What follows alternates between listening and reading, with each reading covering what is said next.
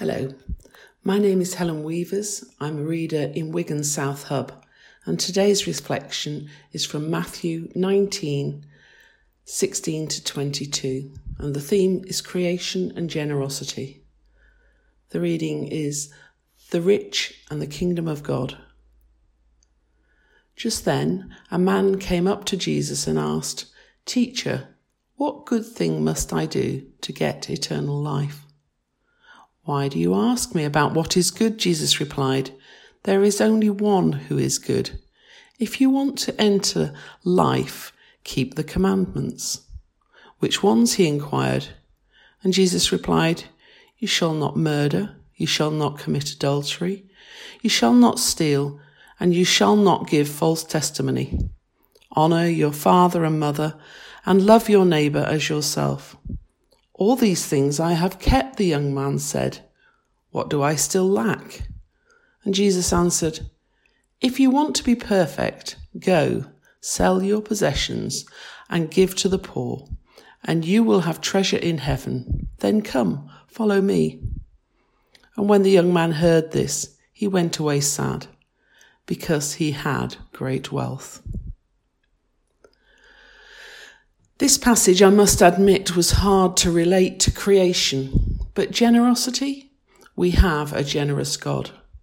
This passage appears in 3 Gospels, Matthew, Mark and Luke, and there are differences between each Gospel, but all agree that he is wealthy.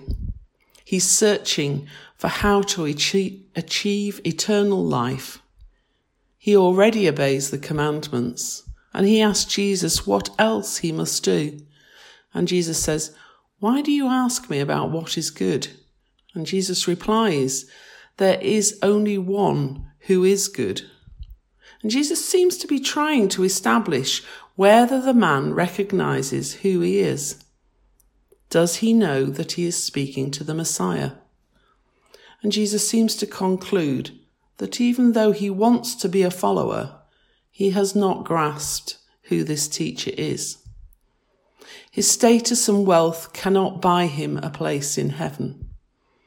He seems convinced that he has taken all the steps necessary to secure eternal life. And Jesus picks up on the one thing that is obvious. By the way that he is dressed, or some commentaries say the reason he isn't named was because Jesus knew him.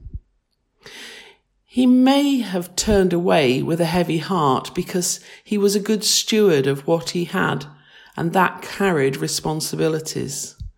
Men, women and children would rely on him for work, food and shelter. Throwing that all away may not have been his choice to make. And walking away to follow Jesus may have taken time to put his house in order. Or he may have loved his wealth and status too much to give it away. Before this passage in 14, Jesus said, "Let the little children come to me and do not hinder them, for the kingdom of heaven belongs to such as these." And after this passage in 23, Jesus said to the disciples, "Truly I tell you, it is hard for someone who is rich to enter the kingdom of heaven. And again, I tell you, it is easier for a camel to go through the eye of a needle than for someone who is rich to enter the kingdom of God." We never knew if the rich young ruler came back later. And Jesus had friends with money. Lazarus, Mary and Martha, and Mary's jar of spikenard was the equivalent to 3 years' wages. And many that followed Jesus were of independent means, or they couldn't have afforded to follow him. The disciples had left everything to follow him. Jesus said, "If you want to be perfect, sell everything you have and follow me." Being a good steward of money is important. Being generous and not counting the cost when giving is important. Worshipping money and what it can buy you, that is what separates us from God. Being prepared to share what you have, large or small, generously, is what we are required to do. God gave us an amazing planet. He made us caretakers of our bountiful world. We need to be better stewards of our resources. And during lockdown, while food was scarce for a while, especially if you were self-isolating, I certainly recognised where I am wasteful of things normally. Vegetables that would have gone in the green bin ended up becoming an evening meal. And how we take the availability of food for granted.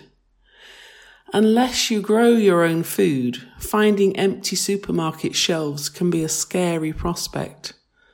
And in third world countries that survive on what they grow, going to your garden and finding that despite your best efforts, there is nothing there to eat.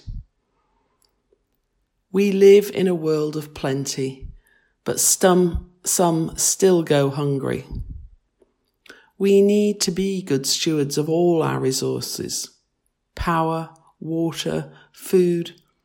Even if we can afford them, doesn't mean that we should waste them.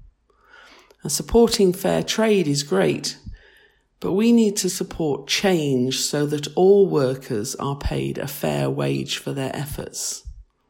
And we like bargains, but we shouldn't want workers to go to work for a pittance so that we can have cheap milk or cheap clothes.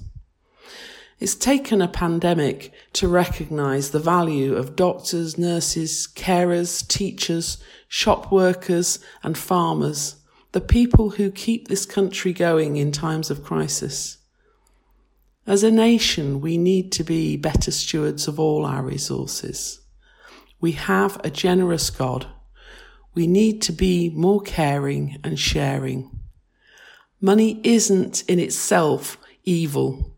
It's how we use it that makes the difference. Father, give us wisdom to use your provisions wisely, whether we have little or in abundance. Help us to be good stewards of this amazing planet that you have given us, and share the world's wealth more generously. Amen.